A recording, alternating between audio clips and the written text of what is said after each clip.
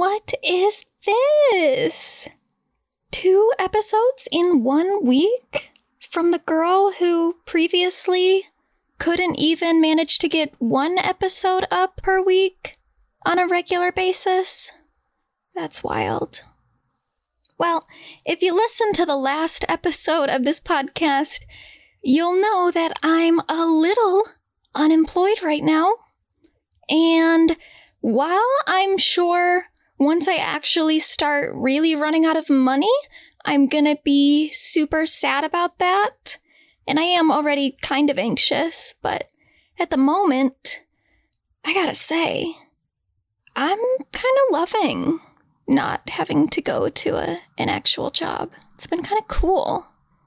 And that's not to say that I haven't been doing anything. I have. I've been working on multiple different things for this podcast and for my YouTube channel and whatnot. So there are more things coming, and I am really trying to dedicate myself to those projects in this window of time before I actually need to get a new job.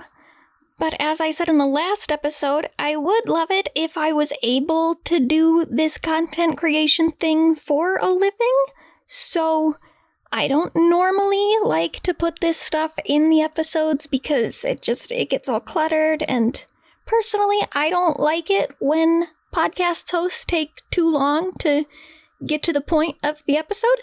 So I'll keep it brief. If you could like and share and rate and review and do all that stuff to make it a little bit easier for me to make money doing this, that'd be really cool, because I don't want to have to go back to work. Anyway, like I was saying, I do have a couple things that I'm working on right now that I should hopefully have up in the next couple of weeks. I have a YouTube video that I think should be up either at the end of this week or sometime next week. So look out for that. This episode's a little more impromptu. I'm sure a lot of you who currently follow me started following me around when I was talking about the Amber Heard Johnny Depp case a lot.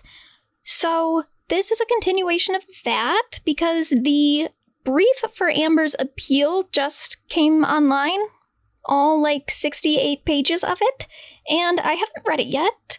I haven't really done a whole lot in terms of following the appeal. I haven't followed it that closely, but I have paid attention, obviously, kind of like on the sidelines, and I thought that we could go through it together and talk about some of the more recent developments on this case. So for background, if this happens to be your first episode, or at least your first episode in which I'm talking about this topic, I'll go through kind of my history with it. So a couple months ago, I had started with 1 episode on this podcast that I thought was going to be like 1 of 2 parts or something. I didn't think it was going to become like a whole thing, but I started just making a timeline of events because I didn't really have an opinion on the Johnny Depp Amber Heard case. It looked like a total mess from the outside. I did have an opinion on, like, I guess the legal side of it. I didn't think that what Amber did should really count as defamation just from the legal definition of what defamation is, because in the Washington Post article that she was being sued for, she didn't even mention Johnny's name, nor did she even really refer to him specifically at all. Like, she just said that she was a public figure representing abuse, and then she said something about how she witnessed men accused of abuse. Like, she didn't actually even say that she herself was a victim and that her ex was an abuser. She just said that she was a figure representing abuse, which was true. And then she said she watched people rally around a man accused of abuse, which was also true. So I didn't think that should count as defamation, and especially because of things that I had known about Johnny Depp's career, I just thought, like, you really can't blame all of that on Amber Heard, because there were rumors for years that he wasn't showing up to set on time, or he didn't memorize his lines and had people feed it to him through an earpiece, which turned out to be true, by the way. We found out in the trial, the person who actually does that for Johnny, like, testified and talked about it. But anyway, so I was just like, I just don't think there's legal grounds here to say that Amber Heard really damaged Johnny's reputation. But I didn't have an opinion on their relationship as a whole, like whether or not Johnny was the primary abuser in the relationship or it was Amber. That I was like, I don't fucking know. I mean, this thing just seems like a mess. I was kind of leaning on the side of like a mutually toxic relationship. I don't want to use the word mutual abuse because I don't think that that's a helpful way to characterize something. I think there are relationships that can be mutually toxic, like I said, because maybe both parties have some abusive behaviors, but abuse to me implies some sort of power difference, and one person has to have the upper hand, in which case it's not really mutual anymore. But I was thinking at the time, like, well, it seems like maybe they're both just like toxic, bad people from all the stuff that I was seeing on the internet. Then I started to do my little timeline. I started with the backgrounds of both Amber and Johnny. I moved into the actual allegations, and the more and more I did that, the more I realized that I couldn't just fit all of it into like a little two-parter episode thing. So I created a page on my website at medusany.com that was just a document of like information related to the case with everything laid out in a timeline, as well as different like witness testimonies and such. I wanted the page to be a really like unbiased source of information that was just the bare facts and the allegations themselves and the supporting evidence for each allegation, yada yada, so that I and other people could make an informed decision about this case that wasn't incomplete or influenced by specific spin. So that's what I did. The page continues to be pretty popular. I made it very clear that anyone can send in suggestions for things to add to the page or to edit in it if something is incorrect or inaccurate in any way. And people do that. People send me plenty of new suggestions, new resources. Overall, I've been communicating with both sides. People who are definitely pro-Johnny, people who are definitely pro-Amber. Though I can't really say that the productive feedback is even as far as it coming from both sides. There is certainly a side here that does not want a page of factual information about this case up. They think that we just need to drop this entire conversation. The verdict was what it was, and we should look no further. Despite the fact that there were two different courts that looked at this case, and there was quite a lot of information that was left out of the most recent trial. So even though I try to keep my page to be as unbiased as possible, and I just try to keep it to the bare facts of the case, I, of course, have formed an opinion. I have come to a conclusion after all my research. It was not an easy conclusion to come to. This was not a quick glance at events for me, evidenced by the fact that the first episode where I made my stance really clear on what side I was coming down on is a 5-hour episode of this podcast. So if you want to hear me go through each of the events listed on the timeline and actually hear my full decision-making process for why I have come down on this issue on the side that I have come down on, it's all right there, but I will give you a little bit of an overview because I understand that you probably don't want to listen to all 5 hours just to know why I feel the way that I feel. So here is the abridged version of why I believe Amber Heard. Number 1, Amber's story just in general is a lot more coherent and has a lot more specific details than Johnny's did. Johnny's claims are incredibly vague and don't fit within a coherent narrative. I don't expect him to have really specific dates or records of everything, but I do expect him to have some kind of story to go along with his claims of abuse, because abuse doesn't typically come out of nowhere in domestic situations. There's usually some kind of lead up, like a period where things are okay, things are good, then some small issues that start to pop up, those issues start to escalate. Maybe it escalates into physical violence, but at first it'll probably be really seldom violence, like a slap here or there, and then occasionally maybe a punch. And then that's usually followed by some promise of It'll never happen again. I was really fucked up. I'll never do that. It was a mistake, yada yada. Then, of course, it does continue to happen, and it escalates until the abuse becomes really frequent and overwhelming. And then sometimes, even then, there will be periods where things do seem to actually be really getting better, and maybe you go to counseling, and in cases that involve some sort of substance abuse from one of the partners, or maybe both partners, maybe they start to get clean and get better, and then they relapse, and the abuse starts again. Like, there's usually some sort of pattern that exists, and some story that you can tell to kind of explain where the abuse started, how it escalated, and why you stayed. And Amber has that story. Johnny doesn't. The only times where Johnny has really given specific examples of times where he's alleging abuse from Amber is just the times where he's reacting in response to the allegations that Amber already put forward. But most of his claims are just non-specific claims of, like, sometimes she would throw things at me, sometimes she would hit me, sometimes she would yell at me. Like, okay, I get that sometimes she would do that. I need you to tell me when that started and how it progressed and when it maybe even seemed to get better. Like, there's no story with Johnny. It's just she was abusive, period. And that's kind of suspicious, especially when the other party has already come forward with claims of abuse and is able to give very specific information about that. The second reason that I believe Amber is that Johnny had significantly more power than she did. For instance, even her therapist was paid for by Johnny. He worked for Johnny. He did not work for Amber. That's troubling in and of itself, but there's also documented correspondence between Johnny and members of that medical staff in which he is complaining that the doctors overseeing Amber's treatment weren't complying with what Johnny had wanted them to do.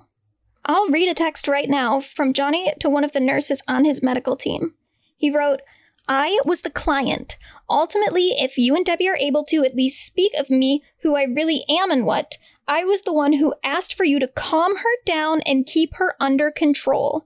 Not because she was kicking drugs. It was to take her pressure away from me. Same reason that I hired her shrink, who, by the way, only made her worse." Then, in addition to having control over Amber's medical treatment, he also had a hand in her career, because we have emails where Johnny is telling his agent that he's gonna ruin the producers of a film if they didn't remove Amber's nude scenes. Going off of that, it also appears that Johnny was exhibiting some financial domination over Amber. So, for one thing, a really bad take that I saw a lot of people on the internet having regarding this case was that abusers usually isolate their victim, meaning they try to separate their victim from their loved ones and from people who might support them leaving the relationship. But Johnny did the opposite. Johnny was giving gifts to Amber's friends and family. He was giving them money and letting them live in some of his penthouses and homes rent-free. He's so generous. That generosity is also kind of a tactic of abuse and of isolation, because if all of your partner's loved ones are financially dependent on you, that's gonna make it really hard for them to support your partner leaving you, even if you become really, really abusive. Everyone in Amber's life had incentive to side with Johnny if everything went south. And anyone who started to push back on Johnny's control may lose some of their financial security. For instance, Whitney Heard, or Whitney Henriquez, I guess, with her married name, Amber's sister, no matter. She testified that her and Johnny had had a really good relationship for a long time. She was living in one of Johnny's penthouses. Then there came a time where Whitney started to kind of butt heads with Johnny a little bit, and Johnny didn't like that. And then Whitney wasn't living in that penthouse anymore. Because no matter how generous Johnny is acting, that generosity is gonna come with some conditions, right? Even if that wasn't what Johnny intended, are you gonna call the person who's letting you live in their home rent-free an abuser and an asshole? Maybe not, if you really need somewhere to live. And you might just also be biased to seeing the best in them anyway. Like, some of the people who testified for Johnny do kind of seem like they genuinely don't believe that the person they know could be capable of such things, like that guy Isaac. There's a possibility that Isaac is actually, like, intentionally covering up for Johnny, but I think what's more likely true is that he knows Johnny to be a really generous person who has done really great things for him in his life, and so it's hard for him to conceptualize that that person may also be an abusive husband. So that's just a bias that people have. Johnny being really generous to people and giving them money and giving them jobs and giving them places to live, that is in of itself a form of isolation, because Amber didn't have anyone who Johnny wasn't involved with in some way. All of her friends were their friends, which means that she didn't have her own independent support system. And if you don't believe that money could influence someone to put their own loved one's life at risk, think about what happened to Nicole Brown, who was violently beaten by her husband O.J. Simpson for years, and in one of the instances where he had really badly hurt her physically, her own father convinced her to not press criminal charges against him because O.J. had been funding some of his businesses. And he didn't want to lose out on that. So the fact that Johnny was letting Amber's friends live in his penthouses doesn't convince me that he's a good person. Going off of that, the fourth reason that I believe Amber is that most, if not all, of Johnny's witnesses that testified for him in court were financially benefiting from it, or at least financially benefiting from their association with him. There are a few exceptions, but for the most part, even Johnny's own sister, she fucking works for him. And I didn't really go into it in the other episodes because it's not, like, specifically relevant to the claims between Amber and Johnny, but Johnny's sister also is super shady, where it seems like she was taking some money out of Johnny's accounts without his knowledge, allegedly, and just spending it because he was really bad at managing his money, and she took advantage of that and treated his bank account as her own. So given that that kind of stuff was coming up between Johnny and his sister already because of a different lawsuit that he was having with his former business managers around that time, I think that Christine has some reason to suck up to her brother right now, because that's kind of what pays her bills. Same thing with all of his employees that testified on his behalf, the friends that he still supports financially, the former TMZ employee who really pissed me off, because I come from a media studies background, and I know that the way that Morgan testified on that stand was incredibly manipulative and actually just exploited people's lack of understanding of media law, because he didn't actually say anything that was all that incriminating to Amber, like at all, but he said the things that he didn't really say in such a way to try to imply that Amber was the one to tip off TMZ, even though if you actually look at all the articles that TMZ had written about the conflict between Amber and Johnny, very obvious pro-Johnny spin. They also have a known relationship with Laura Wasser, who was Johnny's divorce attorney. That's been a known thing for years, and yeah, okay, Amber was the one to tip off TMZ. Why, then, did they write such nasty shit about her? TMZ keeps their sources happy. They pay for tips, and they write flattering things about the people that give them information. If Amber Heard was the one tipping TMZ off, they would not have been writing the things that they were writing. It is almost certainly true that Johnny's team, whether or not Johnny even had knowledge of it, because there is a recording that I talked about in the 5-hour episode where Johnny does not seem to know that his divorce attorney has these connections with TMZ, though she does, and she has for like years, and people have known since like at least 2016, whatever. there's a lot about Johnny's entire setup in terms of his overall team where he doesn't seem to really understand everything that's going on around him. So I'm not even going to say that he knows how much TMZ was really working in his favor at the time, but it's still a ridiculous claim to try to act like Amber was the source the entire time when she very clearly was not.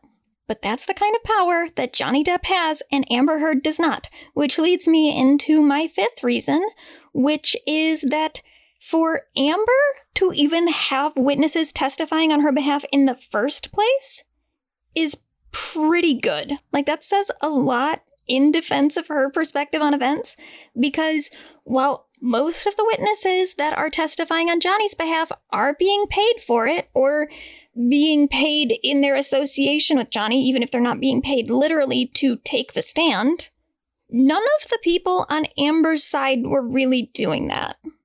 What exactly do you think Rocky Pennington, Josh Drew, Io Tillett-Wright, Elizabeth Martz, Bruce Witkin, Tracy Jacobs, Joel Mandel, Ellen Barkin, Tina Newman, or Alan Blostein were getting out of their testimonies? How were they benefiting from being called as Amber's witnesses?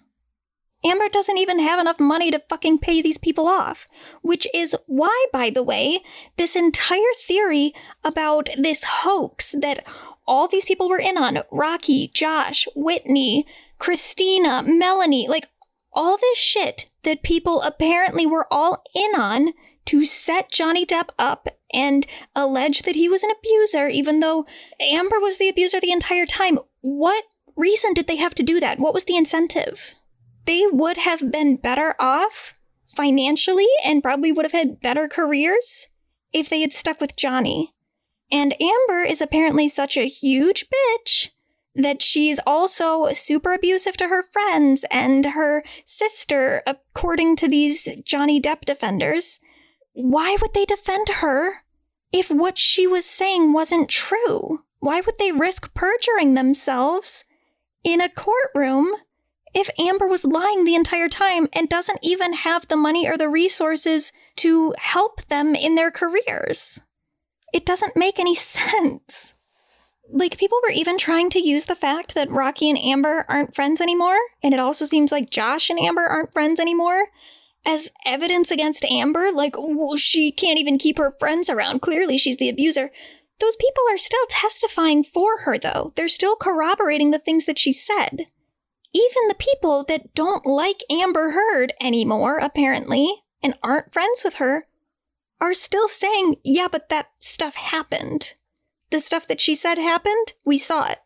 Why would they do that if they weren't even friends with Amber anymore and she doesn't have any fucking money to give them? And they could have just continued to live in these penthouses for free if they had just sided with Johnny in the first place. They didn't do that. They didn't do that for a reason. Probably because Amber's not fucking lying, because she has nothing else to give those people. Sixth reason is that Johnny's own attorney, Adam Waldman, who got kicked off the case in the Virginia trial because he was basically starting a smear campaign against Amber Heard, so the judge overseeing the case would not allow him to represent Johnny. We have evidence of him coercing people into giving specific testimonies against Amber, including Amber's own friends, with really manipulative questioning and unlawful threats against them. So even some of the people who testified against Amber, I can't really take everything they're saying as being all that convincing. For instance, the thing that he had tried to get Amber's friend to say in court, and then she came out and said that she was pressured and kind of tricked and manipulated into saying that, was that she didn't see any injuries on Amber. And there were a lot of people who would also say the same thing, that they didn't see injuries on Amber around the time that she said that she had been bruised and injured by Johnny. But like, those people, a lot of them just saw her in quick glances while she was out in public, likely wearing makeup, because you usually don't walk around with big bruises on your face as a woman, because it's kind of embarrassing. Like, people will definitely look at you. I mean, they'll look at you if you're a man, too, if you've got a bunch of bruises on your face. But when you're a girl, people kind of guess what happened. And that's not really fun. So there's no doubt in my mind that when Amber Heard had bruises on her face, yeah, she was covering it up with makeup.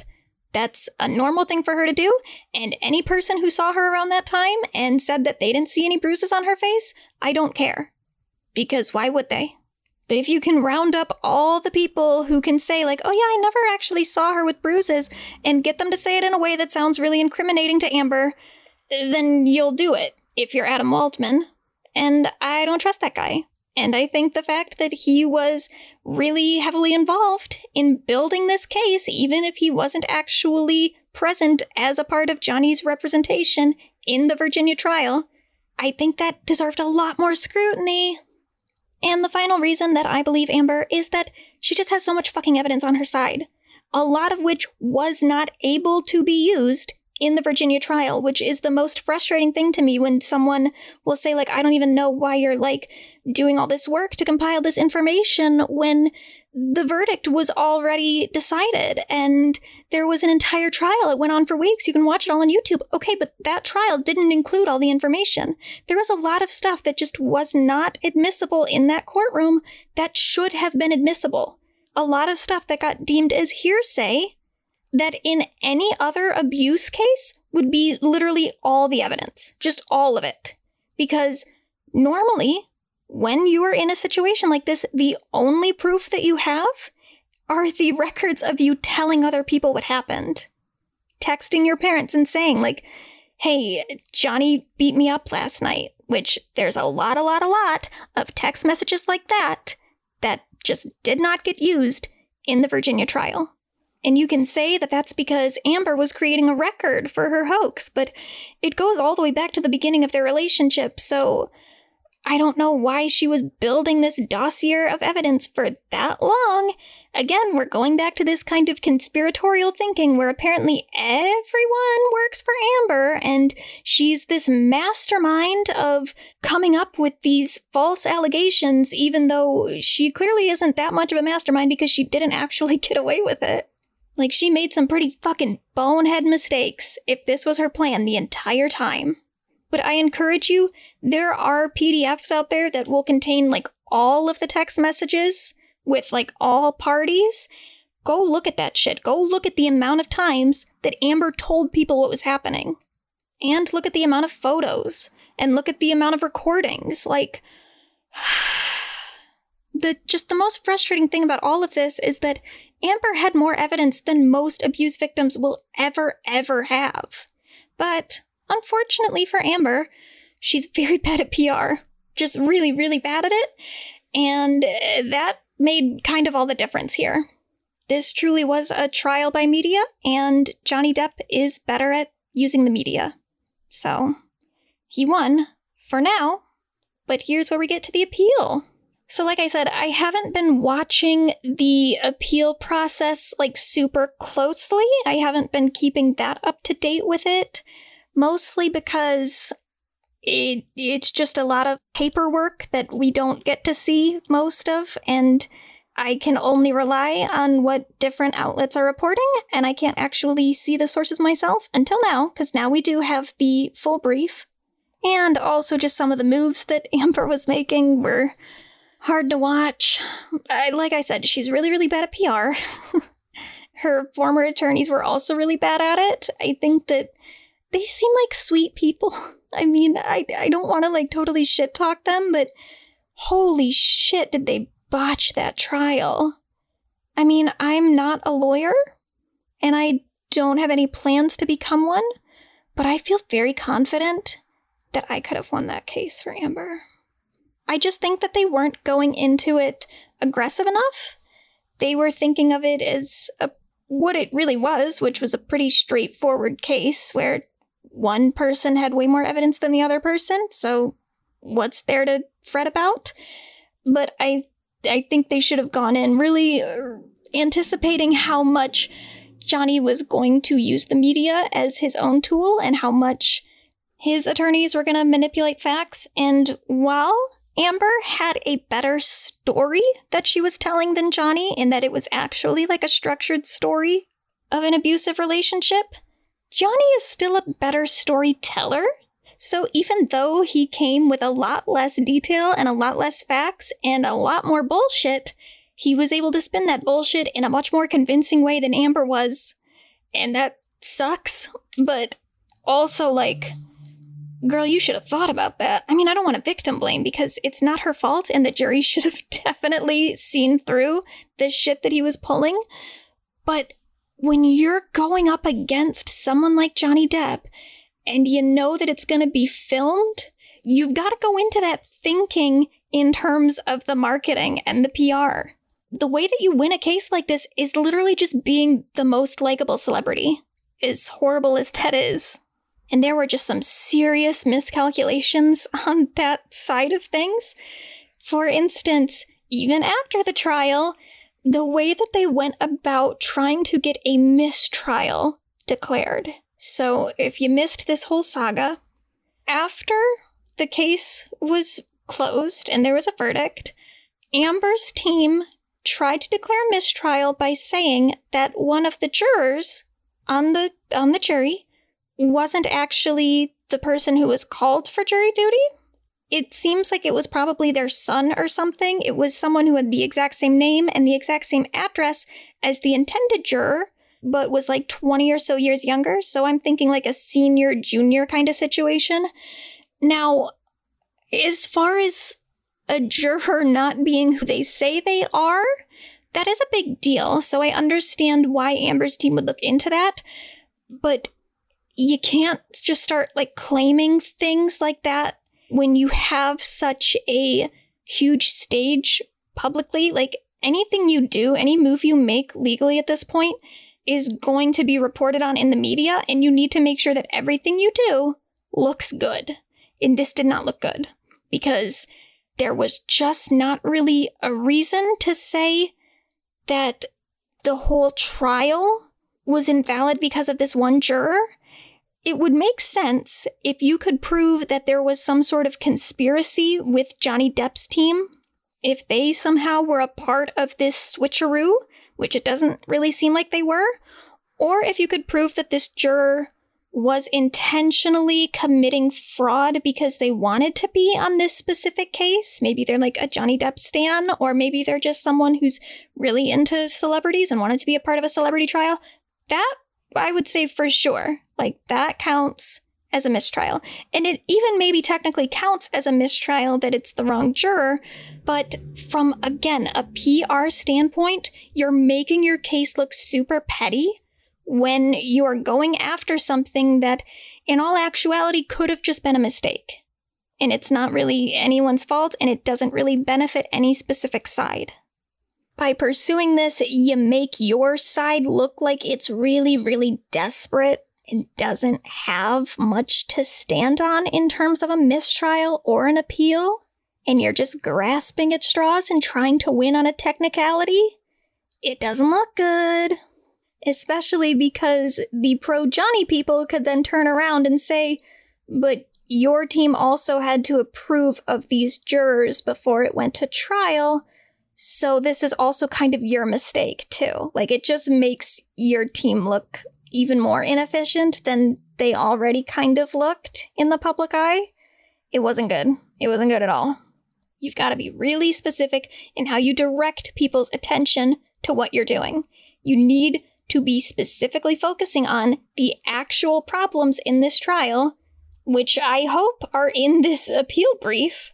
But anything you do that seems like you're trying to divert attention from the facts in the case, it's not, it just wasn't a good idea. And I understand why they tried to pursue that, because yeah, having the wrong juror is it is a big deal in terms of like the law. But we're not thinking in terms of the law right now, dude. We gotta think in terms of fucking spin. We gotta think about what the headlines are gonna look like. And they didn't look good. I don't know how to explain that. This is the thing, is that I get accused ever since I like came out and said like, yeah, I'm a fucking Amber Heard supporter. Not even when I came out and said that, like when I first made the page, before I had even made my stance known, I was getting people calling me like a part of Amber Heard's PR just because I was making a resource for factual information about the allegations. And it kills me because, like, I wish I was on Amber's PR team. I would have loved to have warned her that this was a bad idea. And you know what, Amber? I'm unemployed now, so call me. So in addition to that development, let's have it be known that Johnny Depp is also seeking an appeal because in the verdict in Virginia, the jury decided that while Amber had defamed Johnny on a couple different counts, Johnny's team had also defamed her because Adam Waldman had started this idea of this big hoax with the final, like, physical fight that they had, and he said that Amber's entire, like, friend group put it all together and faked it. And the thing about that is that it's kind of contradictory, because if you say that she faked the last physical encounter in which she said that she was physically assaulted by Johnny, and the jury decides that actually, no, she didn't fake that, it wasn't a hoax, it did happen, how do you then say that Amber's overall allegations of abuse weren't true? I mean, it doesn't make any sense. But whatever, they did decide that. So Amber was awarded like $2 million or something, which doesn't even cover what she now owes Johnny. But regardless, Johnny is appealing that decision. So both of them are filing appeals at this point. It's not just Amber. But thankfully, Amber has new lawyers. Again, I don't want to trash her former team because I think they did the best they could, but I don't think they were equipped for the job. I hope that her new set of attorneys is. I am a little skeptical just because they don't have a huge history of, like, high-profile cases. They recently did win a case for the New York Times after Sarah Palin sued them for defamation, and they got that case totally dismissed, so that's promising. But, again, because this is such a PR battle at this point, I think you kind of need, like, someone who has a history of representing other celebrities. You want someone who knows how to use the media to their advantage. And I don't know that these are the guys, but who knows? I mean, I don't know what the status of her PR team is at the moment, because I remember at some point during the Virginia trial, she fired her PR team. So maybe if she can get her shit together on that end, then having lawyers who are just good lawyers and not necessarily celebrity lawyers, it'll suffice. No matter. Let's go through this brief together, and we'll see if Amber is still making bad decisions or if she's making a power move. I hope it's the latter, but we'll see. All right, so first off, before we even get to the statement, there is the table of contents, obviously, and then following that, there is the table of authorities, which is in a legal document. It's basically a list of all the references from different law cases that should be taken into consideration as far as the precedent already set for a case like this. Now, I am not a lawyer, so I can't say that I have the experience to tell you what the standards here are. I don't know if this is a lot of references to have in a document like this, or if it's average, or even a small amount. But as a layperson, just looking at it, I have to say, like, this does seem like a lot. Like, it's a couple pages worth of different cases that they're arguing in their references. So that is already promising to me, because it shows me that they're kind of throwing everything at this, that they're not leaving any stone unturned. They're being really thorough in how they approach this, which is good. Give the other side as little wiggle room as possible. All right, now we're getting to the statements of the case. I'm just going to take it page by page. So first off, they come in making a good move here, I think, by pointing out what I have been pointing out since before I even knew anything about the relationship between Amber and Johnny, that the Washington Post article doesn't actually make any allegations against Johnny. They write, Heard authored an opinion piece ultimately published by the Washington Post in which she discussed the public backlash she had experienced after that legal proceeding and advocated for policy changes to support women who report gender-based violence. Heard took great care not to mention Depp or to repeat her prior allegations of abuse by him. But Depp sued Heard for defamation, claiming she had revived her 2016 allegations merely by describing the reaction to them. So I think that's a good point. This entire defamation thing is just kind of bullshit because clearly it wasn't actually about the Washington Post article. It was an act of revenge against Amber because the Washington Post article really didn't fucking say anything, did it? They follow up by making another great point here. Instead of suing Heard in California, where both parties lived and where Depp claimed to have suffered reputational harm, Depp sued in Virginia, a wholly inconvenient forum with no connection to Depp or any meaningful connection to his claims. So the reason that Johnny sued Amber in Virginia instead of California has really, really strong anti-SLAPP laws, which basically would have gotten this case almost immediately dismissed, really. He would not have gotten very far suing Amber for defamation for this article in California. But in Virginia, that doesn't have those same anti-SLAPP provisions.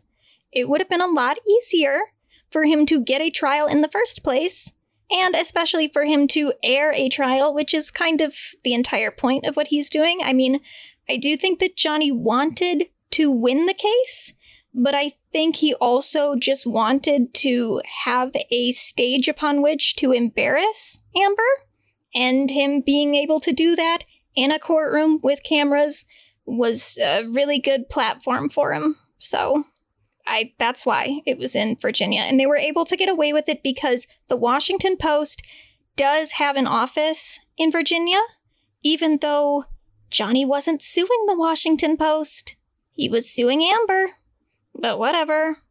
Virginia is one of 10 states that has rules that basically say that you can sue in Virginia if the publication occurs in that state, even though the Washington Post isn't printed only in Virginia, it's printed all over the country, and it's also in the internet, you know, like the thing that everyone can access. So it's silly, but they have servers in Virginia, so it counts.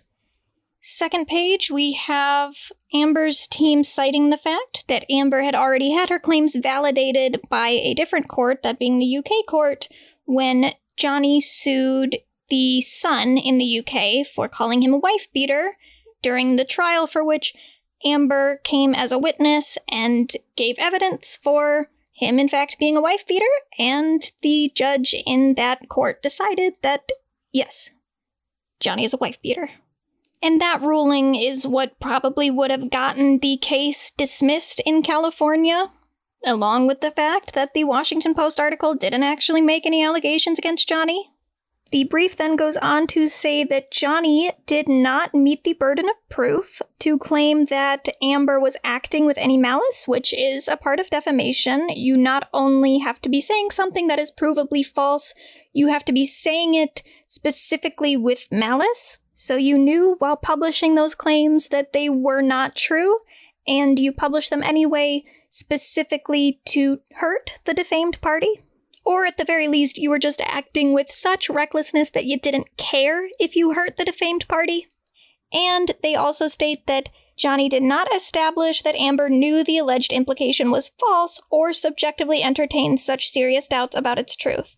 And this is something that I again agreed with prior to actually knowing anything about the relationship, because ultimately, though I may look at a situation and say, like, this person is the abuser, this person is the victim, when you're actually in that situation, it's a bit more subjective, because there are plenty of abusive people who very much believe that they are the victim of something, because a lot of them are narcissistic or have some distorted version of reality in their heads where they think that any time someone is upset with them or is like kind of short with them, that can count as abusive. I mean, I'm speaking in like broad strokes here, but with Johnny specifically, even though I personally think that Johnny is the abuser in that relationship, I don't necessarily know if Johnny actually knows that he's the abuser or thinks that he's the abuser.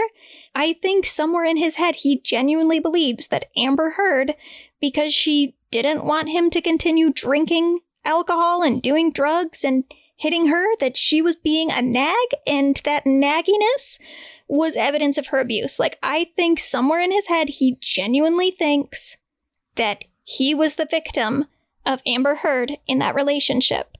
Maybe he's aware that he's stretching the truth in some of these different scenarios that he's giving, but I don't think that he really understands that he was in the wrong fully.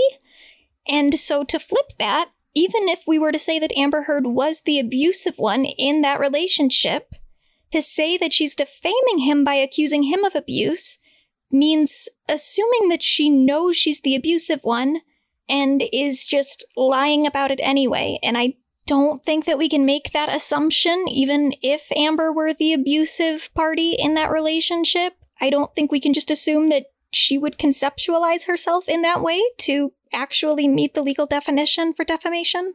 You can say that you were a victim of abuse and be wrong, and that still wouldn't make you liable for defamation.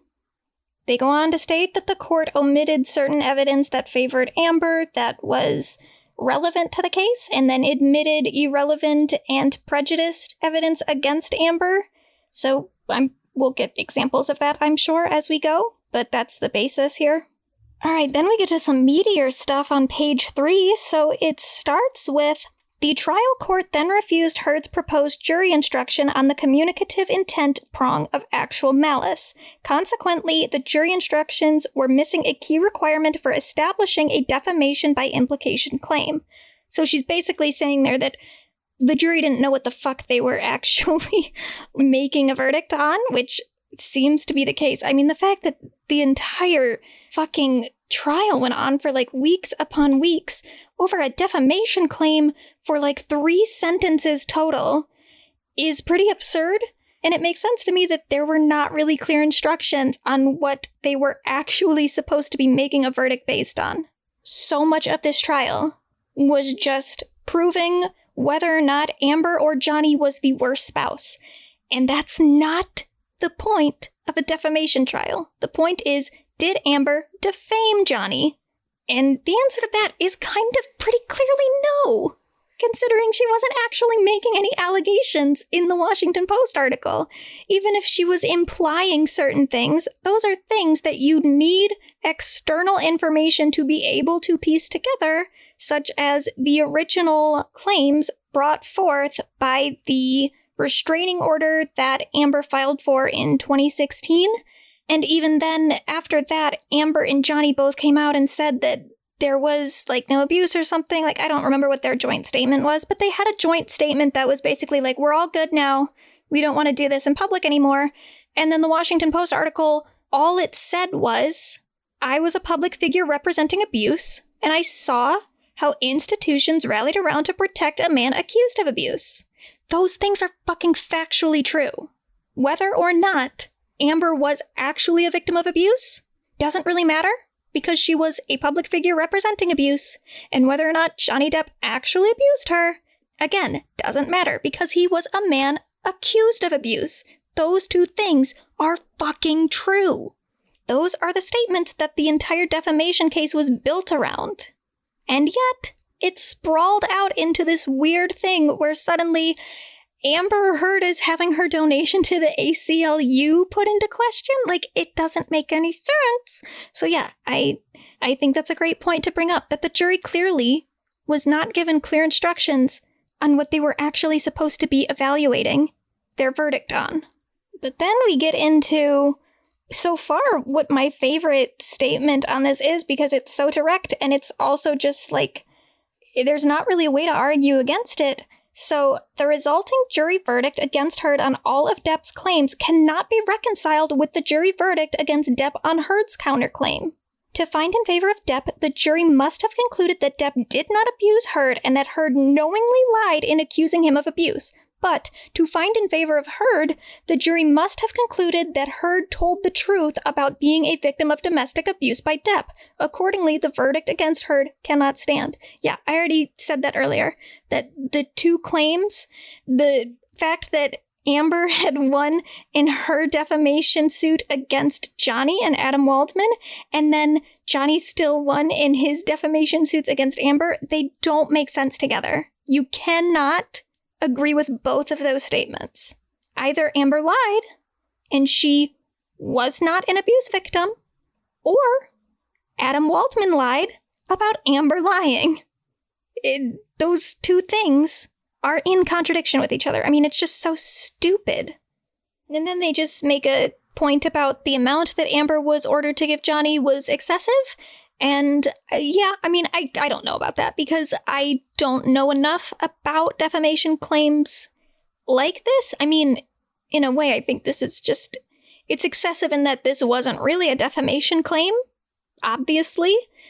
But if everything was on the up and up, I don't know how much someone typically would be awarded in a role like this, especially with like, I mean, it's hard to even say because Johnny really didn't prove that these claims were really specifically injurious to his career. Like, how do you even add up what he's owed when there are all these other factors into why he wasn't getting movie roles? And also, like, what specific movie roles was he saying that Amber had gotten in the way of him like, it's so stupid. So, I mean, I agree with them in a sense, but also, I don't know. I don't know what amount would have been sufficient for them to award Johnny, because the entire claim was such bullshit. All right, but then we get into our assignment of errors. So number 1, the trial court erred in declining to dismiss the action on the ground of forum nonconvenience. Forum nonconvenience is like, if a case would be more appropriate to take to a different court, then it needs to be moved to that court, which in this case would be fucking California. Any court in California, well, maybe not any court, but probably something in like the Los Angeles area of California where these two live and where they do most of their actual like business for their careers because they're actors. Didn't really make any sense for this entire trial to take place in Virginia. So that's basically what this first point is arguing, that this shouldn't have been in this court to begin with. The second claim goes back to the UK ruling that should have been taken into consideration and should have just had this case dismissed. The third goes back to the fact that there was nothing to suggest that Amber's claims in the Washington Post were even actionable because they were not statements of fact, they were expressions of opinion, which are non-actionable. Number 4 states that the court erred in judgment by not including the verdict of the UK trial as a point of evidence. Ooh, and number 5, we have here, the trial court erred in excluding from evidence at trial, A, medical records reflecting Heard's contemporaneous communications with medical providers such as Dr. Laura Anderson, Dr. David Kipper, Debbie Lloyd, Aaron Filati, I don't know how to say your last name, Dr. Amy Banks, Dr. Connell Cowan, and Dr. Bonnie Jacobs, and B, Heard's contemporaneous communications with several third parties, including Depp's employees and Heard's employees, friends, and family about interactions with Depp, including reports of drug use, aggressive and abusive conduct, physical and sexual abuse, and her fear for her safety. So that is like exactly what I was saying, where all that stuff that got deemed as hearsay and therefore inadmissible in the Virginia court was absolute bullshit because all that stuff is evidence of abuse. And it's like all the evidence that most abuse victims have. Oh my god, I feel so vindicated right now. Okay, number 6, the trial court erred in admitting irrelevant and unduly prejudicial evidence at trial related to Heard's pledge to donate money to charity and evidence related to Heard's alleged abuse of third parties. Is that not what I've been saying this whole time? Whether or not Amber donated or pledged to donate money to the ACLU has nothing to do with the claims of defamation or even the overall claims of abuse. Like, it has nothing to do with that. Oh my god. I'm loving this. Oh, and then number 7, we have the trial court erred in excluding evidence at trial of Depp's reputation as it existed prior to publication of the challenged op-ed and after the op-ed was published. Yeah, again, I mean, I don't know specifically about them excluding evidence because I don't know what evidence specifically they were trying to include. But yeah, Johnny Depp's reputation was fucking piss poor before the Washington Post article ever came out, so prior to the Washington Post article, there was an entire Rolling Stone article that was just ripping him to shreds, to the point that he had to respond to it in a later GQ interview.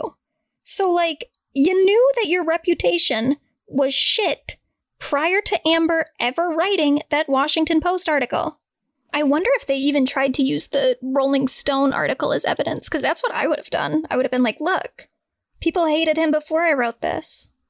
I mean, he was already in a lawsuit with his ex-business managers, he was being accused of assault on the set of a different movie, and he was in a lawsuit with his ex-bodyguards.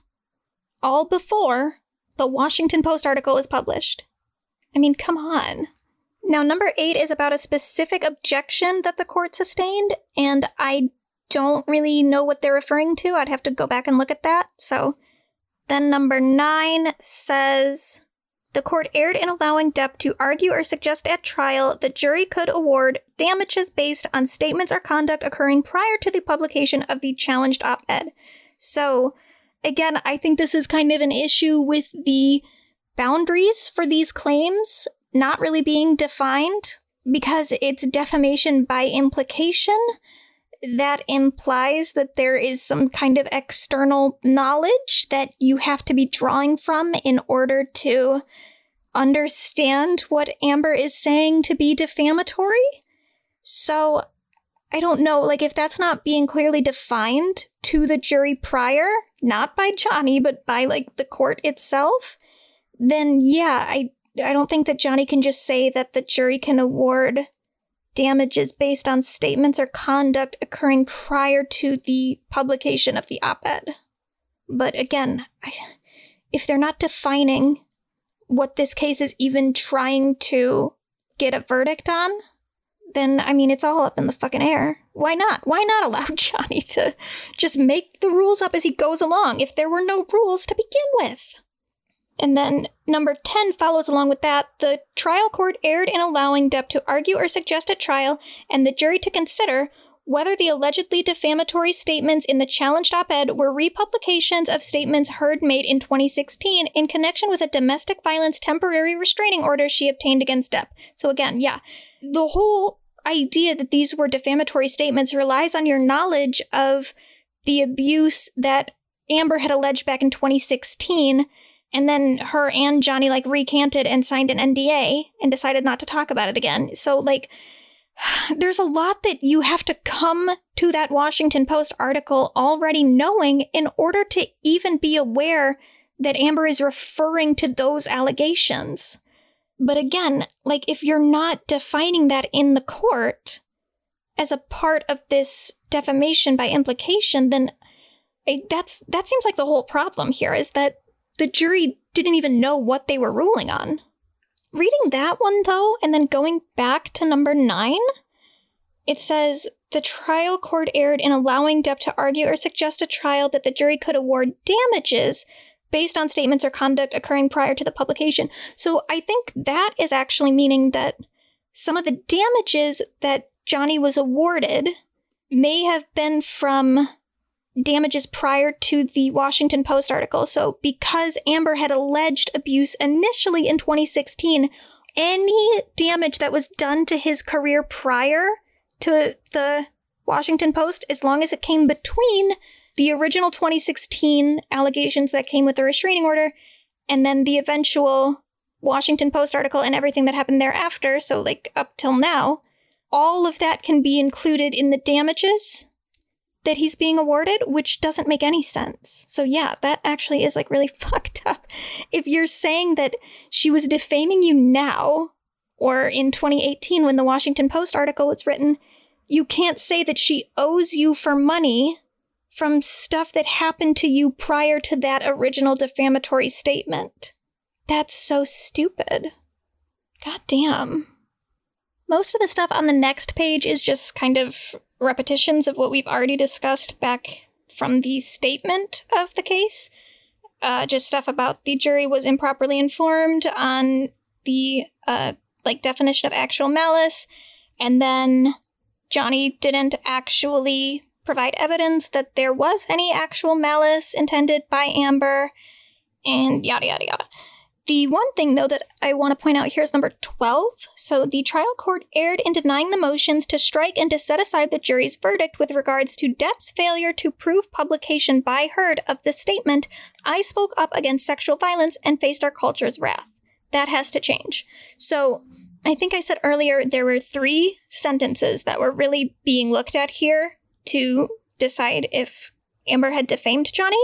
One of the sentences was actually just the title of the Washington Post article, and that one was the "I spoke up against sexual violence and faced our culture's wrath. That has to change." So the 2 statements that were actually in the article, you can at least kind of say, like, okay, these are Heard's words. This is what Amber wrote, even though there is some, like, debate about whether or not she actually wrote the article or if the ACLU wrote it for her, like she had a ghostwriter. It doesn't really even matter, because this is the thing with, like, the ACLU donation too. Like, celebrities always say weird stuff. They'll say, like, I'm donating this, but what they mean is they're pledging, and they dole those donations out, like, year by year because of tax purposes. It's more beneficial to them.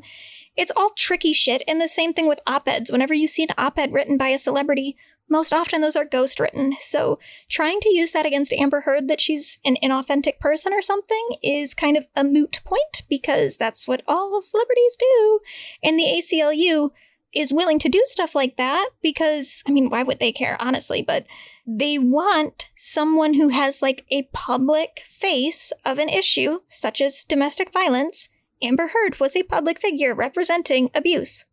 They want someone like that they can credit with this article, which more or less pushes their agenda. And by agenda, I mean, like, not in a bad way. You know, people use the word agenda a lot to mean something really negative, but it's just, like, it's what the ACLU does. They're an organization that advocates for certain causes, and if they can use someone like Amber Heard to continue advocating for those causes, then they're going to. So the ACLU most likely wrote a lot of that Washington Post article, which is why most of it is not even about Johnny Depp. Most of it is just about the general state of domestic violence and how hard it is to come forward as a victim of gendered domestic violence. And I say gendered here because it is something that mostly happens to women, and it is part of, like, the gendered socialization of everyone in our culture, though of course men can be victims of abuse. It's just not as big of, like, a sociological epidemic kind of problem, which is what the ACLU was trying to talk about in that article, and it has gotten completely overshadowed by Johnny Depp's huge ego. No matter, the point here is, the 2 sentences that were being looked at for their potential defamation, those were in the article. The other sentence is the title of the article that almost certainly Amber did not write. That was probably someone at the Washington Post. So unless Johnny can prove that Amber wrote that specific sentence, it really shouldn't have even been being looked at. Moving on to the statements of facts, everything written under the first Roman numeral here, it's all just overviews of what got us to this point. But I do want to point out, because I couldn't remember what the statement was that they made. So it says, once the divorce became final in January 2017, the parties issued a joint statement confirming neither party has made false allegations for financial gain, which was significant because that was the implication, or actually just like the statement that was being made about Amber at the time from Johnny's legal team, his divorce attorneys, when she was filing for the restraining order and alleging abuse. They initially said that, oh, it's just for financial gain, that she's just trying to get a bigger payout from the divorce settlement. And then they came together, they put a joint statement that said neither party has made false allegations for financial gain. So even in that statement, Johnny admitted that the things that Amber had been claiming in her filing for a restraining order were true. So they never actually said that Amber wasn't being truthful about the abuse. They kind of admitted that that stuff happened, but they were trying to come together and say that they were going to be dealing with stuff amicably in the future. So that's just a little correction from earlier, from something that I said. Then on the second point, we have the overview of the lawsuit against the Sun. The third point is the op-ed being published in the first place. Then Johnny's lawsuit against Amber. And then there are some relevant pretrial proceedings, just stuff about things that Amber was trying to do. Like, she tried to get it dismissed because it was in Virginia, which was an inappropriate place for the trial to take place. That got dismissed, obviously. She also argued that the challenge statements were not actionable as defamation by implication, and that all but one were expressions of non-actionable opinion. That also got overruled. And then Amber filed counterclaims against Johnny, including defamation claims arising from 3 statements made by Johnny's attorney. And then in 2021, while the parties were engaged in discovery, Amber filed a supplemental plea in bar after the UK judgment had become final, arguing that Johnny should be precluded from relitigating the UK court's findings that her domestic abuse accusations were true. Again, overruled.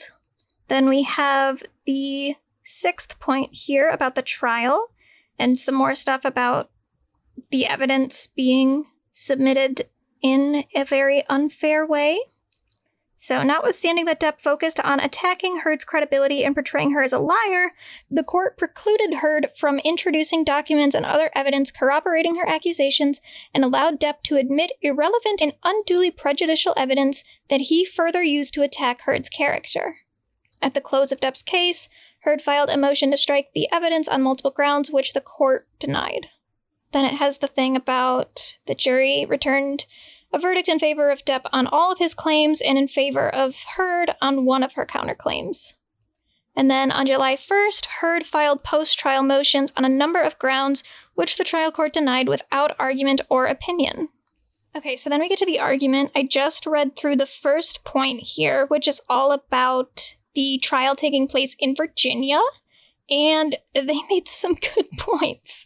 Okay, so first off, we have the fact that there was not really any legal grounds for it to take place in Virginia. So it says, the trial court ruled that Depp's defamation claims arose in Virginia solely because the Washington Post uploaded the op-ed to the internet via computer servers located in Springfield, Virginia. That ruling is inconsistent with Virginia law as applied to internet publications, which dictates that Depp's claims arose in California. So it mentions here that Virginia adheres to the rule, I'm not even going to attempt the Latin, actually, but it basically means place of the wrong to determine where a tort cause of action arises, which basically means that Virginia courts have defined the place of the wrong as the state where the content at issue was published. But, as they bring up here, neither the Virginia Supreme Court nor this court has addressed how that rule applies to defamation claims based on internet publications, which reach an audience in multiple states simultaneously.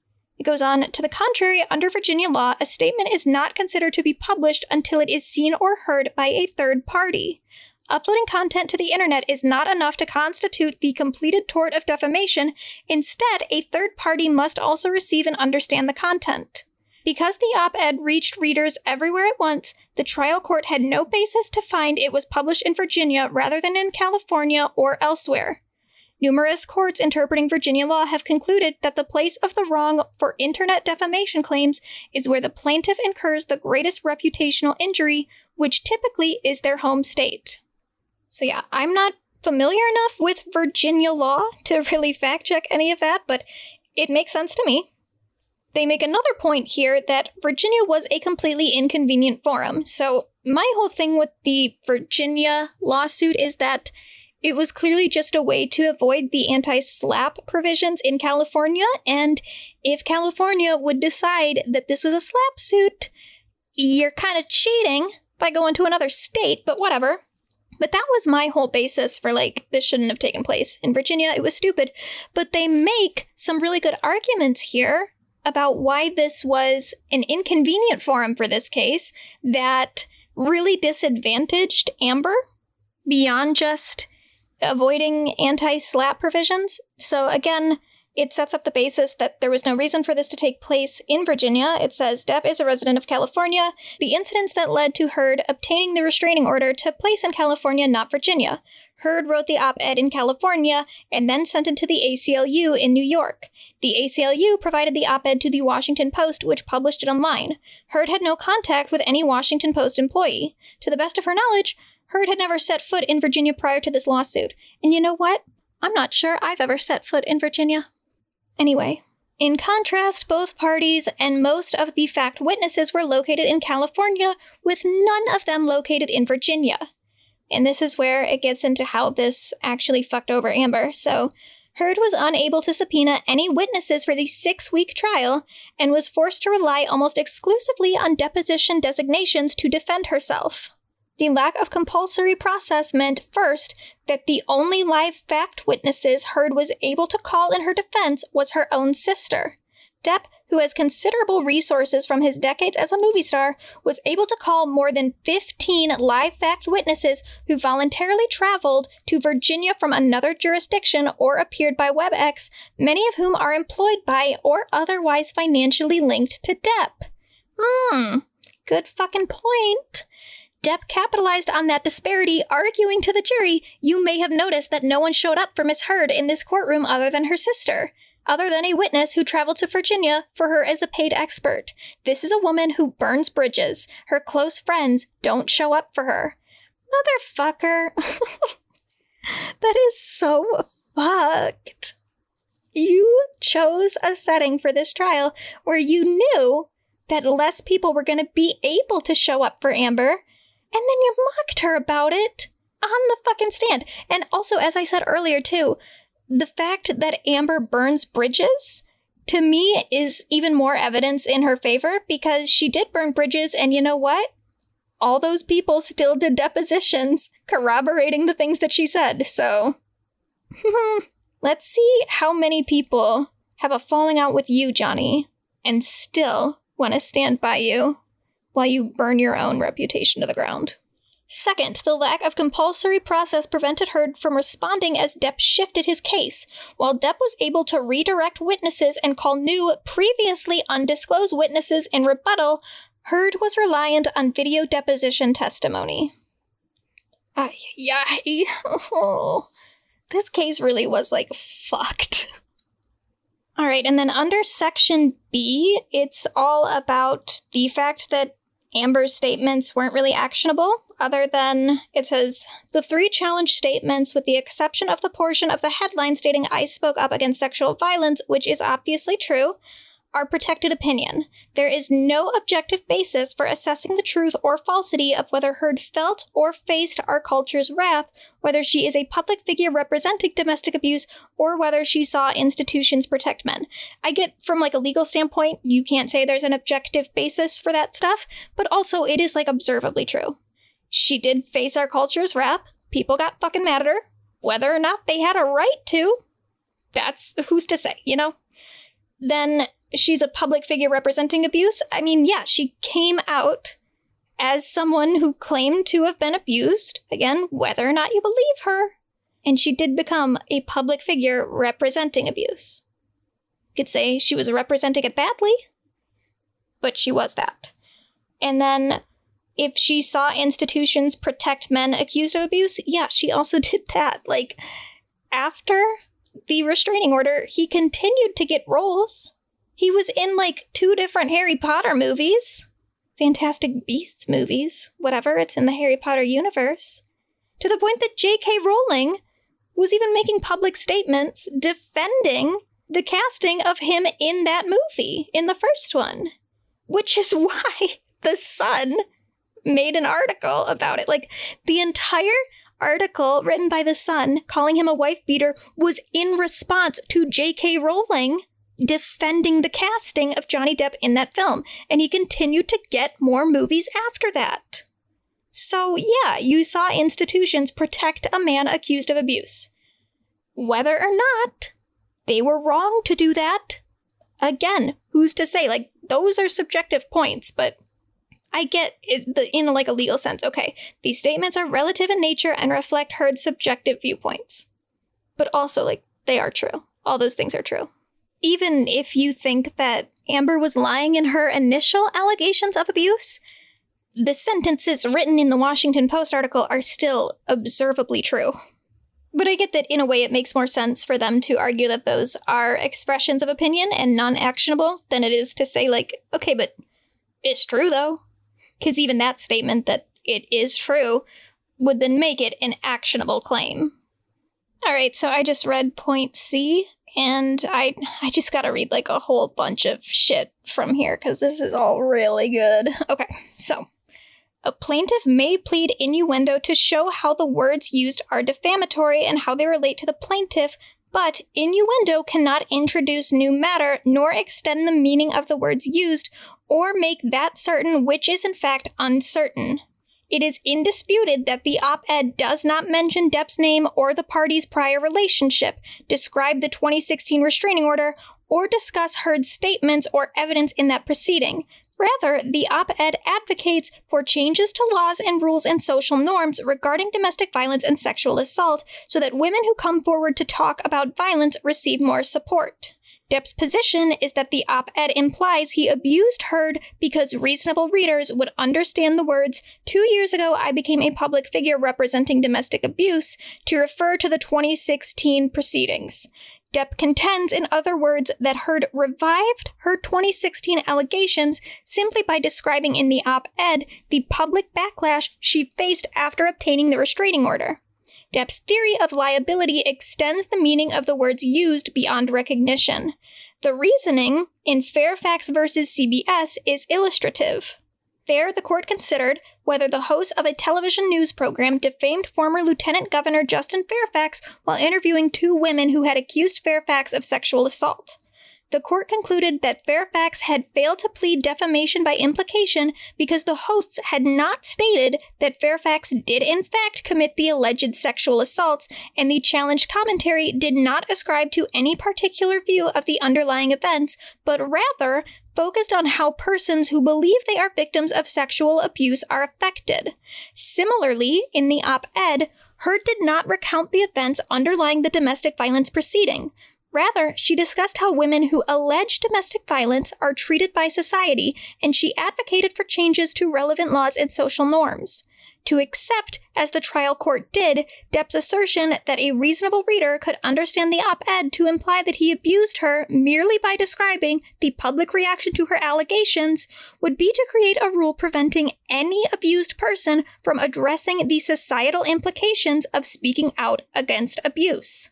If that were the law, then it would be actionable in defamation to say 4 years ago, Christine Blasey Ford became a public figure representing sexual assault.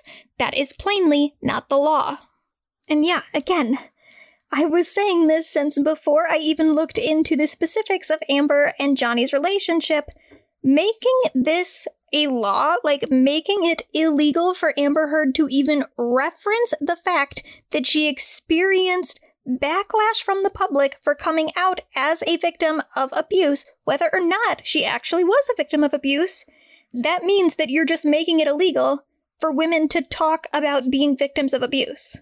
Not even talk about, like, being a victim of abuse in a really direct way, but you're making it illegal for women to talk about the experience of being someone that other people know has come out as a victim of sexual or domestic abuse. Like, it's such a huge fuck you to free speech.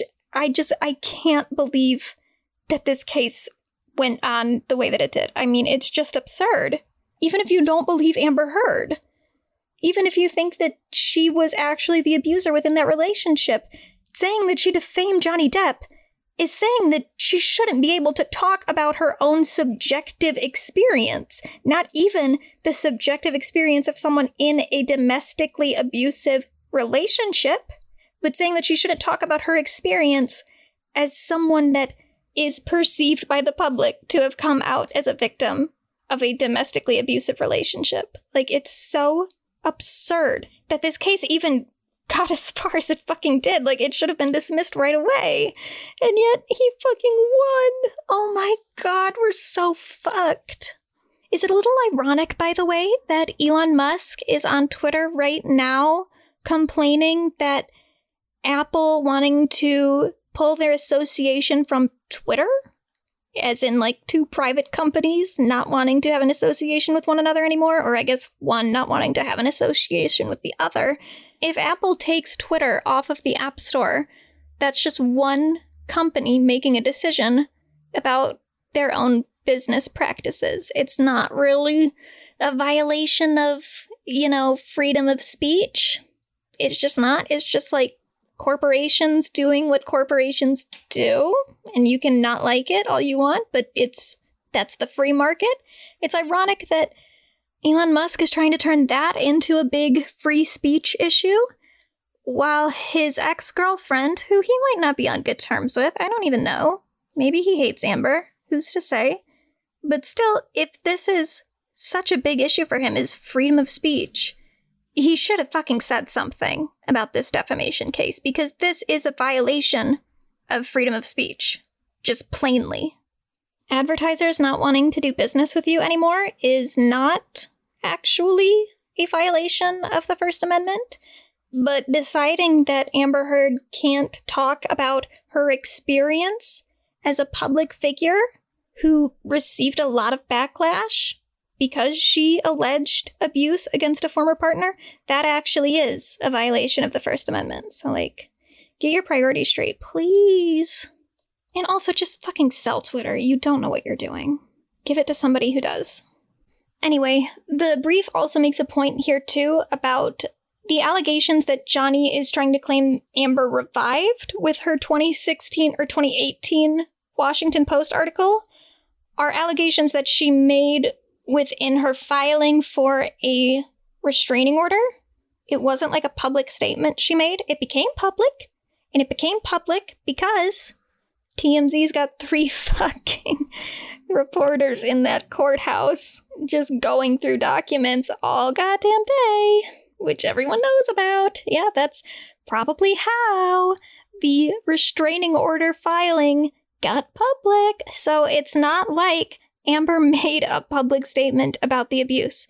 All of this is based on a restraining order that she filed, which is just a part of a judicial proceeding that should be her fucking business. So, what allegations was she reviving, Johnny? The ones that TMZ published? That they published alongside comments that dominantly sided with you?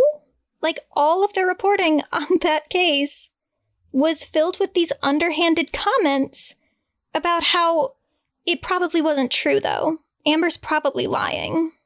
I mean, you know what? While we're at it, let's literally just go back and read the report on the restraining order. So this exclusive from TMZ in May of 2016, Amber Heard claims domestic violence, gets restraining order against Johnny Depp. Let's read what it says. Amber Heard showed up in court with a bruise on her face claiming Johnny Depp physically assaulted her and she's the victim of repeated domestic violence, and the judge issued a restraining order requiring Johnny to stay 100 yards away from her.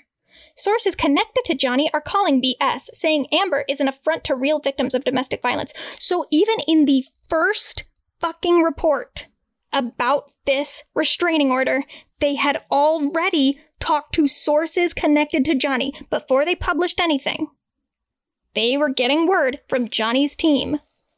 They also then go down to talk about how Amber had called the police. It says, we're told cops told Amber they would find Johnny and arrest him if she gave him a statement about the alleged violence, but she refused. Officers told her if she changed her mind, she could call them. Cops gave Amber this business card and told her to call if she wants to press charges. As far as we know, she has not gone back to the cops. It's interesting. She's asking for a temporary restraining order, claiming there's an immediate threat of harm, but Depp has been out of town since Wednesday promoting his new movie. Depp's lawyer, Laura Wasser, the attorney that TMZ has had known connections to for years, appeared on his behalf. TMZ broke the story. 3 days after Depp's mom died, Amber filed for divorce. And 1 week after his mom died, she's claiming domestic violence. They have to put that in there too. They have to pepper that in, that Johnny is mourning right now, and this bitch Amber Heard is claiming he abused her.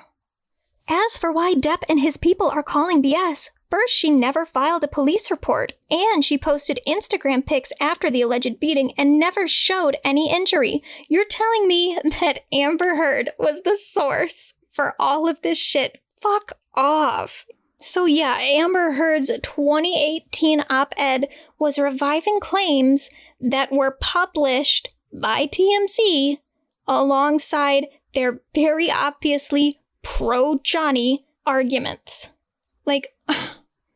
It's so stupid.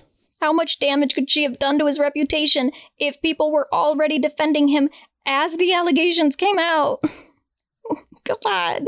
TMZ was the first publication to take up this story, and as they took it up, in their first fucking articles about it, they're already defending Johnny. Come on! Like, this is so dumb.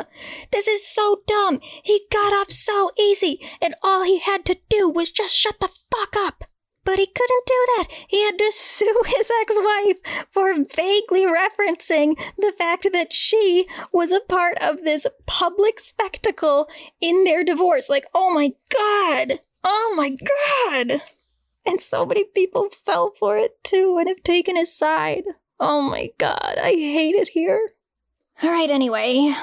The argument under D is mostly just about how the UK already deemed Johnny a wife beater, and there was nothing wrong with that trial, and Johnny had ample time to appeal that. He did try to appeal it, he failed.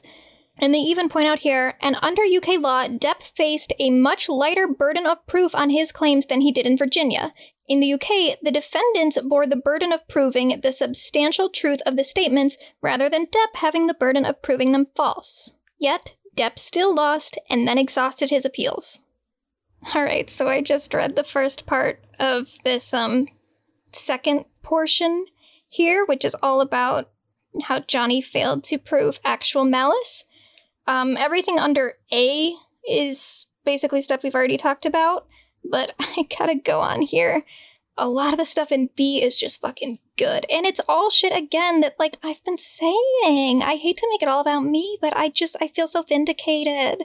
Okay, so Depp alleged that the op-ed falsely implied that Heard was a victim of domestic abuse by him. Because actual malice is a subjective standard, whether Heard believed Depp abused her must be judged by her own state of mind.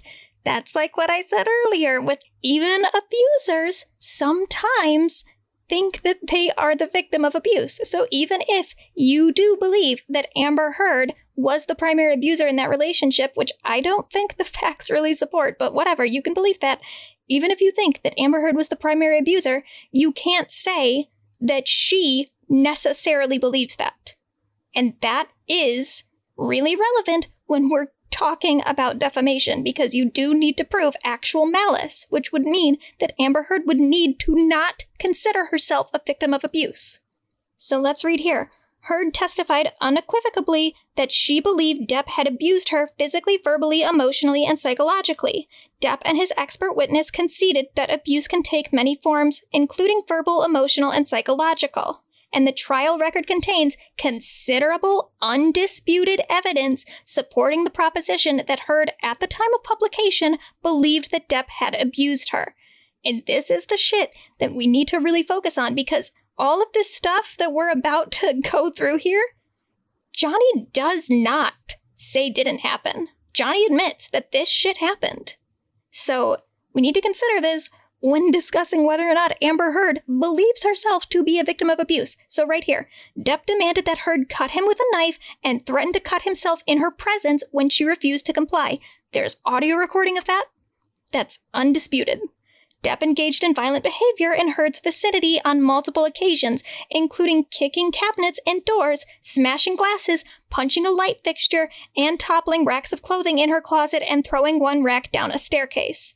Now, I'm not sure if Johnny actually admitted to the staircase thing, like the clothes. I'm not sure that he did, but I also don't think that he said that he didn't do it. So yeah, again, undisputed. But he did definitely, like, he admits to breaking furniture and vandalizing their homes. Or maybe not their homes. I think the Australia, I don't know that belonged to him, but he wrote on property in his own blood. Like, he did exhibit violent behaviors in Heard's vicinity. That's undisputed. Depp exhibited jealous and controlling behavior toward Heard, such as accusing her of infidelity and promiscuity, which was a part of his defense. That's so undisputed that it's actually what Johnny claimed in the court. Part of his allegations of abuse from Amber was that Amber was cheating on him. Right there. Depp exhibited jealous and controlling behavior toward Heard, such as accusing her of infidelity and promiscuity. And then it also has a little parenthetical. including in messages written around the house with his own blood. Again, yes, that happened. That's undisputed. He wrote in his own blood something about her wanting to have sex with Billy Bob Thornton and, like, have fun at the top or something to imply that she was using her sexuality to get ahead in the entertainment industry. Like, this shit, it's undisputed. I don't get how people can be like, Johnny did nothing wrong. He clearly did. Even if you're like, oh my God, he was in shock when he wrote all that stuff in his own blood. Like, oh, who does that? That's a mentally ill man. He needs treatment. He doesn't need you to be like, oh, he did nothing wrong. No, it's not normal. And it's not okay to write threatening messages about your partner in your own blood around the house. Okay? That's weird. It's not okay. You need to go get some help. You don't need to be in a romantic relationship at that moment. You are not in a state to be in a partnership like that. Oh my God. Okay. Depp admitted to headbutting Heard, though he claimed it was unintentional. Depp told Heard on one occasion, I left last night, honestly, I swear to you, because I just couldn't take the idea of more physicality, more physical abuse on each other. Importantly, even if the jury could properly have concluded that these undisputed facts did not constitute abuse, Depp presented no evidence that undercut Heard's testimony that she believed this conduct amounted to abuse. Okay? So even if we go back to that one about Depp admitting to headbutting Heard, though he claimed it was unintentional, you can't then say that Amber must believe that it was unintentional. And first of all, like, how the fuck do you headbutt someone unintentionally? I'm stupid. But whatever. Even if we go with all of this stuff was actually, like, reactive to the abuse that Amber had inflicted onto him, that doesn't mean that Amber automatically has to agree with that description of events. She can still feel like she is the victim of abuse. And that doesn't make her liable for defamation. Oh my God, I hate this. And I also like this little note here that they have at the bottom. The record also contains many other examples of disputed evidence of abuse, but the court need not even consider those to appropriately conclude that the trial court should have struck the jury verdict for Depp's failure to prove actual malice. Yeah. Ay, ay, ay. All right, so section 3, we've got some other meaty bits here. This is all about the evidence that Amber was not able to submit to the court or to the jury for consideration, and the other evidence that Johnny was able to bring forward that was irrelevant. So let's start with A here. So this is A number 1, because there are multiple points. So the trial court erred by excluding evidence of Depp's abuse and Heard's state of mind. So this is what I was saying with the fucking hearsay law. Heard made numerous contemporaneous statements to third parties about Depp's abusive conduct. Instead of permitting the jury to consider this critical evidence, the court excluded it based on an erroneous application of Virginia hearsay law. Statements about Depp's abuse made years prior to any potential litigation were essential to the jury's consideration of the facts and Heard's credibility, especially given that Depp made Heard's credibility the linchpin of this case. So they go on to give some examples. So A is all about the reports of abuse to medical providers that was not able to be heard by the jury. So from 2011 to 2016, Heard sought treatment from several medical professionals as the result of her volatile and violent relationship with Depp. A number of these professionals documented Heard's contemporaneous statements about Depp's abuse in medical records. The trial court, however, excluded this evidence as hearsay, which Depp then used as both a shield and a sword. Not only did Depp convince the court to preclude Heard from presenting relevant, admissible evidence to corroborate her claims, but Depp then weaponized that exclusion, arguing to the jury that such evidence did not exist. His attorney said, Ms. Heard has told you that she has mountains of evidence of abuse, but there are no medical records reflecting she sustained any injuries from this abuse she claims. That statement is unequivocally false. The trial court had wrongly excluded those very mountains of medical records created from 2011 to 2016. Yeah, that's fucking wild, dude. How do you allow that? How do you allow them to exclude medical records that are related to the abuse claims And then you let Johnny's side convince the jury that that's because no medical records existed. That's insane! It goes on, separately, the trial court should have admitted Heard's prior statements about Depp's abuse as non-hearsay assertions offered to prove Heard's state of mind. It is backletter law that statements admitted as evidence of an individual's state of mind are not hearsay.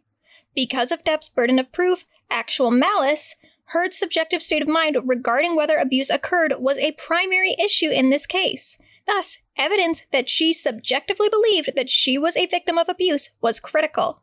Then they give some examples of the separate instances in which Amber reported Johnny's abuse to medical professionals. So from 2011 to 2014, Amber was treated by Bonnie Jacobs. Dr. Jacobs' contemporaneous medical records show that Heard repeatedly reported Depp's abuse. For example, in August 2012, Heard reported Depp was in a rage, accused her of cheating, and threw a glass by her head. In September 2012, Heard reported Depp was violent and ripped her nightgown, threw her on bed, tried to have sex but couldn't get an erection, became more angry. And in November 2012, Heard reported sometimes Johnny becomes verbally and sexually abusive after spending time with father. I'm assuming that means Amber's father? Which is weird. I mean, it's weird regardless, but how do you become verbally and sexually abusive after spending time with your partner's father? That's just so bizarre. What a weird man. Okay, whatever. So, 2014 to 2016, Heard was treated by Dr. Cowan.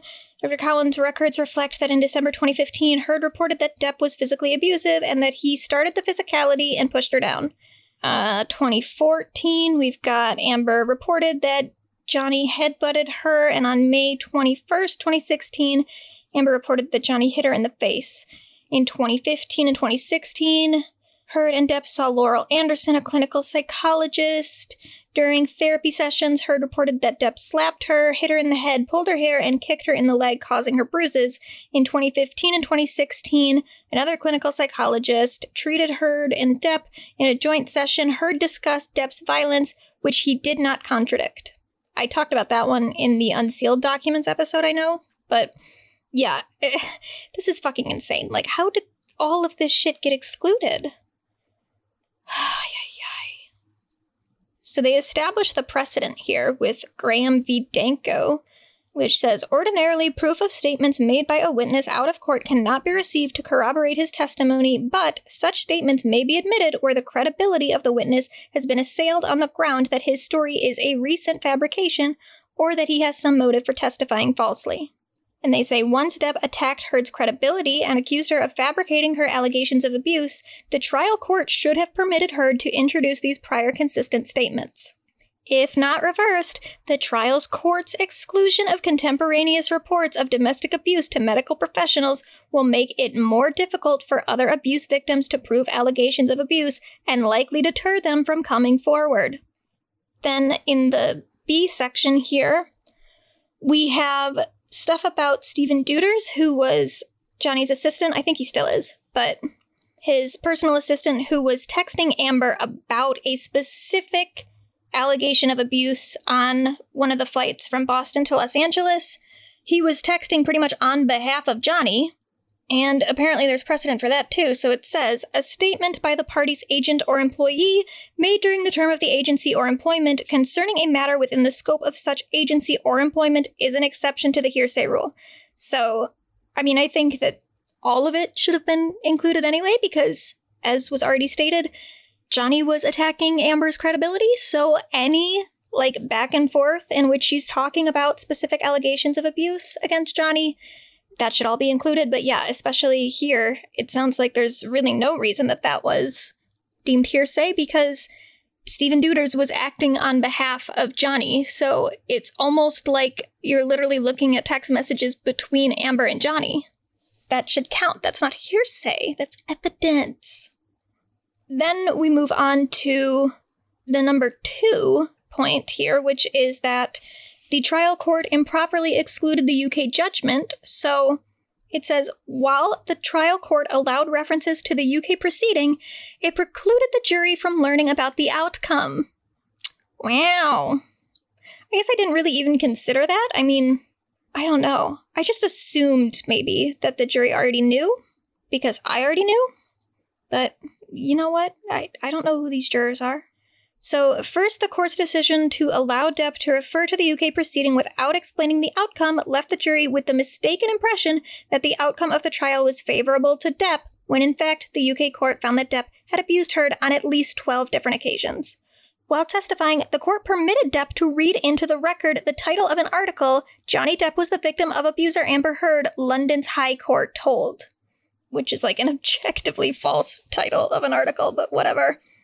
It goes on to say, second, the Sun article that precipitated the UK proceeding, Depp's decision to file the UK lawsuit, the trial and significant media attention, and the UK judgment finding that Depp had in fact abused Heard undoubtedly negatively impacted Depp's reputation. Nonetheless, Heard was precluded from presenting the jury with this highly relevant evidence regarding damages. Yet again, not really Amber's fault that Johnny's reputation took such a nosedive. He was the one that brought all this shit to the surface. I mean, just right now, I would not be talking about all these allegations if not for the 2022 trial in Virginia, let alone the 2020 trial in the UK. Like, the 2018 Washington Post article, barely on mine or anyone else's radar, let's be honest. Nobody cared, except for Johnny Depp. Okay, so in the third part here, we're getting some clarity on that part that I was a little confused by earlier, when it said the thing about, the judge sustained an objection to this question that Johnny had been asked. So this is what it's referring to, I guess. So on cross-examination, Heard's counsel sought to ask Depp whether that specific statement was accurate. This is the statement about, I became a public figure representing abuse. That's what they asked him. Is that statement accurate? Despite the fact that Depp was required to prove the falsity of this statement as an essential element of his claim, the trial court precluded him from answering the question on the ground that it called for a legal conclusion. Yeah, okay, so I get what they were saying earlier. That is an absurd objection to sustain, because that's what his entire case is about. If he doesn't believe that that statement that Amber made was false, he doesn't have a case. So it's not really that it called for a legal conclusion, it's that, like, you would have to admit that you actually don't even believe what you're suing Amber for. You don't believe that that was defamatory. I guess, in a way, it calls for a legal conclusion, and that conclusion is that your lawsuit is full of shit, and you filed it on completely erroneous grounds, but you're not allowed to ask someone, like, hey, the thing that you're suing her for, do you think that that's true? So stupid. What the fuck? Alright, then we get into the evidence that was admitted to the court that was irrelevant and prejudicial. And, of course, the very first thing that they bring up is Amber's pledge to donate proceeds from her divorce settlement to a charity in 2016, which I have been saying this whole fucking time had nothing to do with the abuse allegations. And as they bring up, the pledge, which was announced 2 years prior to the publication of the op-ed, was not relevant to Depp's defamation claims and was unduly prejudicial. Indeed, Depp not only used this evidence during cross-examination of Heard, but he introduced collateral evidence, including witness testimony from representatives of the ACLU and Children's Hospital about the pledge for only one purpose: to prejudice the jury against Heard and paint her as a liar who only wanted public praise. Going on, they also talk about Amber's arrest in 2009, which was again irrelevant. Now, I would say it's less irrelevant than the ACLU stuff because it could at least establish a pattern of abuse if it were true. Because if you aren't aware, in 2009, Amber was arrested by a police officer who believed that Amber was engaging in domestic abuse with her then partner Tassia Von Ray. Now, the important thing you need to know about this is Tassia has denied that. Both Amber and Tassia deny that there was any abuse between the two of them, and also, in 2011, Amber had the record of her arrest completely cleared. So, all you have here is one outside third party who says, I believe that Amber Heard was abusive to her partner, despite the fact that both Amber Heard and her partner at the time have both said, no, she wasn't. And Tassia has continued to defend Amber throughout this entire debacle. Like, I could see maybe, I mean, even then, the whole thing is like, this is a defamation case. So if you were suing Amber for like domestic abuse, then maybe, yeah, you can use her previous arrest record, even though it actually doesn't exist anymore because it was deleted in 2011. But maybe then you could say like, okay, well, she was accused of abuse by a third-party person in 2009 against another partner, so she has a pattern. But yeah, in a defamation case, it really doesn't matter. Especially because if you're saying that Amber was lying about herself being the victim of abuse, here's a fun fact about victims of abuse. Sometimes they are also perpetrators of abuse in other situations. Abuse and domestic violence or sexual assault or workplace harassment or anything like that. You can be the victim of something like that and also in other situations be a perpetrator, because these are really like culturally entrenched issues that we are dealing with in our society, which means that sometimes the people who commit these things, just statistically, will also become a victim to them in other situations. Like, it's so stupid to act like abuse victims only come in one form, and that form is pure, innocent victims who have never done anything wrong in their entire lives.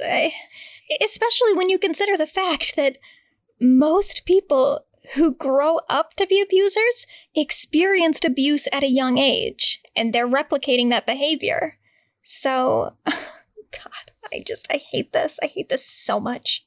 Now, the fifth point opens, the trial court's erroneous evidentiary rulings also left the jury without crucial evidence regarding Depp's reputation and therefore prevented the jury from accurately assessing any harm proximately caused by the op-ed. So yeah, this goes right back to Johnny's reputation fucking sucked without the op-ed. And I said earlier something about the Rolling Stone article that was published prior, and it doesn't give any specifics, but it does say, the trial court erroneously excluded as hearsay articles relevant to Depp's reputation prior to the publication of the op-ed. The articles, however, were not hearsay, as Heard sought to admit them not for the truth of the matters asserted in the articles, but to show the state of Depp's public reputation prior to the publication of the op-ed. So with later things that it says in this brief, it might just be that she was submitting things that talked specifically about the Sun article and the UK judgment, but it's also possible that she was trying to submit evidence just of other articles about Johnny Depp's overall behavior, which there were plenty of articles about at the time, including the one from the Rolling Stone, but also stuff just about his various lawsuits with other people. And yeah, I mean, that stuff absolutely should have been included. I don't know why it wouldn't have been. So it says, because of the trial court's decisions, Heard was prevented from establishing that Depp could not have been harmed by publication of the op-ed because he already had a terrible reputation. Yeah, very much so. Thus, while the jury was allowed to hear testimony of Depp's harm as far back as 2016, the jury was not able to fully assess the reputational harm unrelated to Heard's op-ed or the impact of a judgment that found Depp to have committed acts of domestic abuse, including sexual violence. Yeah, I mean, that's fucking wild. If Johnny was implying to the jury that they could award reputational damage based on things that happened prior to the op-ed, why wouldn't Amber be able to submit evidence about things prior to that op-ed that also contributed to the downfall of his reputation? That is so stupid.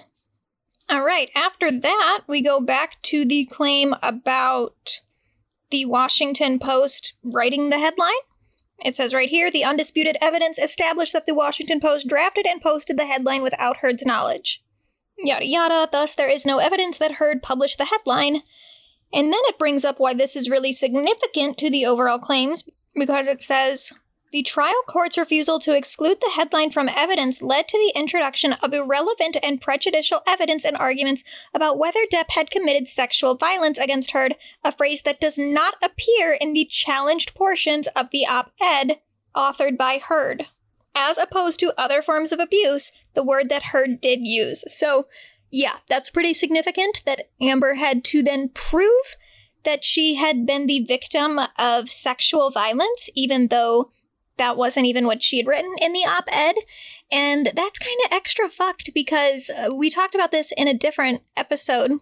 I, at first, wasn't aware that Amber had alleged sexual abuse in the UK trial because that was sealed and not made public. It wasn't in the final judgment that got published for the public.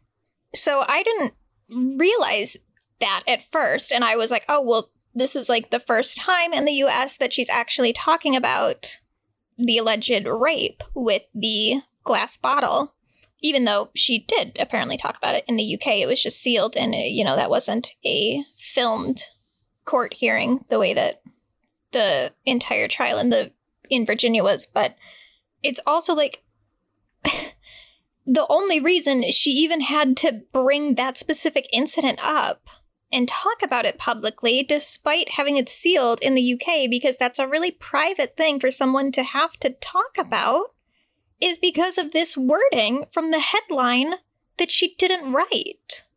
So that's fucked. But then it goes on to say, second, because the jury awarded to Depp $10.35 million for all three challenge statements together, there is no way to know how much of the award is attributed to the headline that Heard did not publish. So again, that's a good point. Later on, it goes back into the problem with the jury not being specifically instructed on the definition of actual malice. Then it talks about the fact that the jury verdicts are inherently and irreconcilably inconsistent. So we already talked about that. The two verdicts don't make sense together. Or not two verdicts, but multiple verdicts, because they did award Johnny's claims, like multiple claims, and then one of Amber's counterclaims. And then it goes back to talking about the reputation that Johnny had, and also the fact that it wasn't really all Amber's fault that he'd lost certain opportunities. Specifically, it mentions how Johnny had claimed he lost a role in Pirates of the Caribbean 6 because of the op-ed, but it says the trial record does not support such a conclusion. He did not have a written contract for the film, for one thing. Even before the op-ed was published, the media reported that Depp would not be in the film, and his agent testified that Disney was non-committal about giving Depp the role. At any rate, Depp testified that he would not have agreed to play a role in Pirates 6, even for $300 million and 1 million alpacas. So what are you suing Amber for? If you weren't even going to take the role to begin with, you didn't lose any money then. It's so dumb. And also, $300 million and 1 million alpacas? Who would take it for 1 million alpacas? That's too many alpacas. What are you going to do with all those? I had an English teacher that had alpacas, actually. She was like one of my favorites. She would get really upset if you called them llamas. She said that llamas are mean, but alpacas are nice. And I believe her. Anyway, Disney's corporate representative testified that no decision maker within the company had ever said they would not cast Depp because of the op-ed, nor did Depp present any evidence that he lost other opportunities because of the op-ed. For example, Depp still has an endorsement deal with Dior, which began in 2015. Yeah, it's almost like institutions protect men accused of abuse or something. Weird. But that's essentially it. I have to say, this episode is longer than I thought it would be. I thought it would be like a quick hour, but it's a little above that. I'm pleasantly surprised. I was kind of nervous going into this because I saw a whole bunch of, fucking like YouTube thumbnails being like, Amber Heard embarrasses herself with new appeal brief. Like, I mean, I already have learned to not trust those clickbaity titles, because before I started actually looking into the allegations, I thought there was probably some truth to stuff like that. Like when I would see stuff about Amber Heard being like a blatant liar, and then when I started looking into it, I was like, oh, by liar, you mean like, I don't even know what you mean. I mean, some of the claims that people are making were just absolutely absurd and based in no evidence whatsoever. Or like just total clickbait titles too, where the thing that they were talking about in the video wasn't even the thing that is in the title.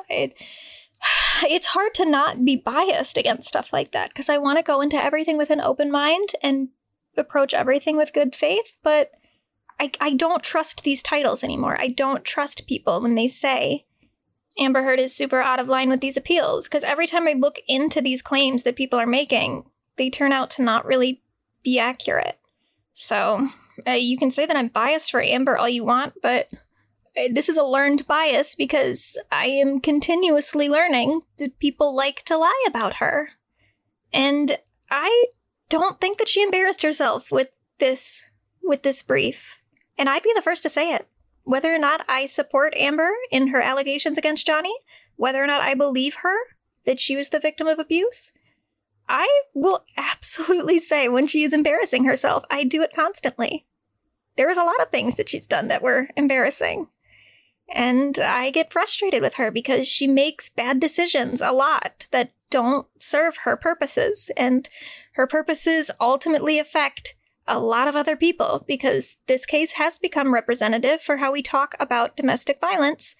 And apparently the way that we've learned to talk about it is really, really, really bad. And I want Amber Heard to do better. And I get sad when she fucks up and makes bad PR moves, even if I don't blame her necessarily because she didn't ask to be in this position in the first place. It sucks. It sucks to watch it happen, because I want her to win, because it does matter to way more people than just her. And I went into this bracing for the worst. I was very nervous reading this brief. But you know what?